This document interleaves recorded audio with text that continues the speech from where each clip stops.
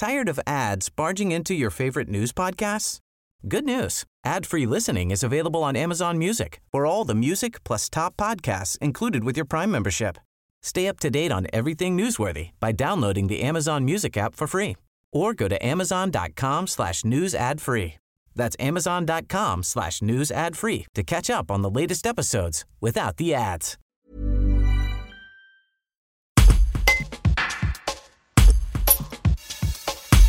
Les propos du ministre de la Santé Olivier Véran mardi soir sur France 2, ou plutôt l'absence de réponse concrète sur le futur proche des remontées mécaniques, ont jeté un nouveau voile sur le monde économique de la montagne.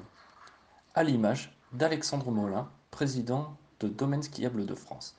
Un reportage de Jean-François Casanova. J'ai l'impression qu'on nous a servi un teaser pour nous dire que quelqu'un d'autre prendrait la parole dès les premiers jours de janvier. Moi, je voudrais juste rappeler qu'aujourd'hui, nous, on ouvre le 7 janvier. Il ne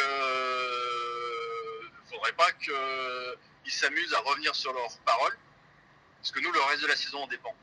Vous avez travaillé sur divers scénarios pour envisager le pire. Quel pire? Nous, on ouvre et on veut faire vivre nos territoires. C'est hors de question d'envisager une saison blanche. Je pense qu'on n'ose pas imaginer les conséquences. Parce que du côté de la culture, le 7 janvier était a priori promis pour une réouverture, et maintenant il parle de revoyure. Est-ce qu'il pourrait arriver la même chose aux remontées mécaniques et à l'économie qui en découle? Nous allons poser les questions au gouvernement, mais pour nous, le 7 est une date ferme. Donc la seule question que je veux poser au président et au Premier ministre, et ça tu peux l'écrire, c'est de savoir s'ils acceptent de venir le 7 janvier faire l'ouverture avec moi des remontées mécaniques, pour que je leur explique toute la chaîne du tourisme de montagne. Et qu'il faut bien préserver tout le monde parce que une station, c'est comme un bateau. Si on enlève les chambres, les restaurants ne servent plus à rien. Si on enlève le moteur, le bateau il reste à quai. Et si on enlève la coque, le bateau il coule. Il y a déjà des situations alarmantes au sein des remontées mécaniques en France. Tu as eu des échos? Si la Commission européenne valide le dispositif d'aide temporaire qu'on avait négocié, je pense que on devrait peut-être s'en sortir. Je pense que ça devrait permettre à tout le monde de survivre.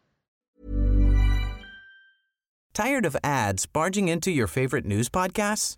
Good news. Ad-free listening is available on Amazon Music for all the music plus top podcasts included with your Prime membership. Stay up to date on everything newsworthy by downloading the Amazon Music app for free or go to amazon.com/news ad free. That's amazon.com/news ad free to catch up on the latest episodes without the ads.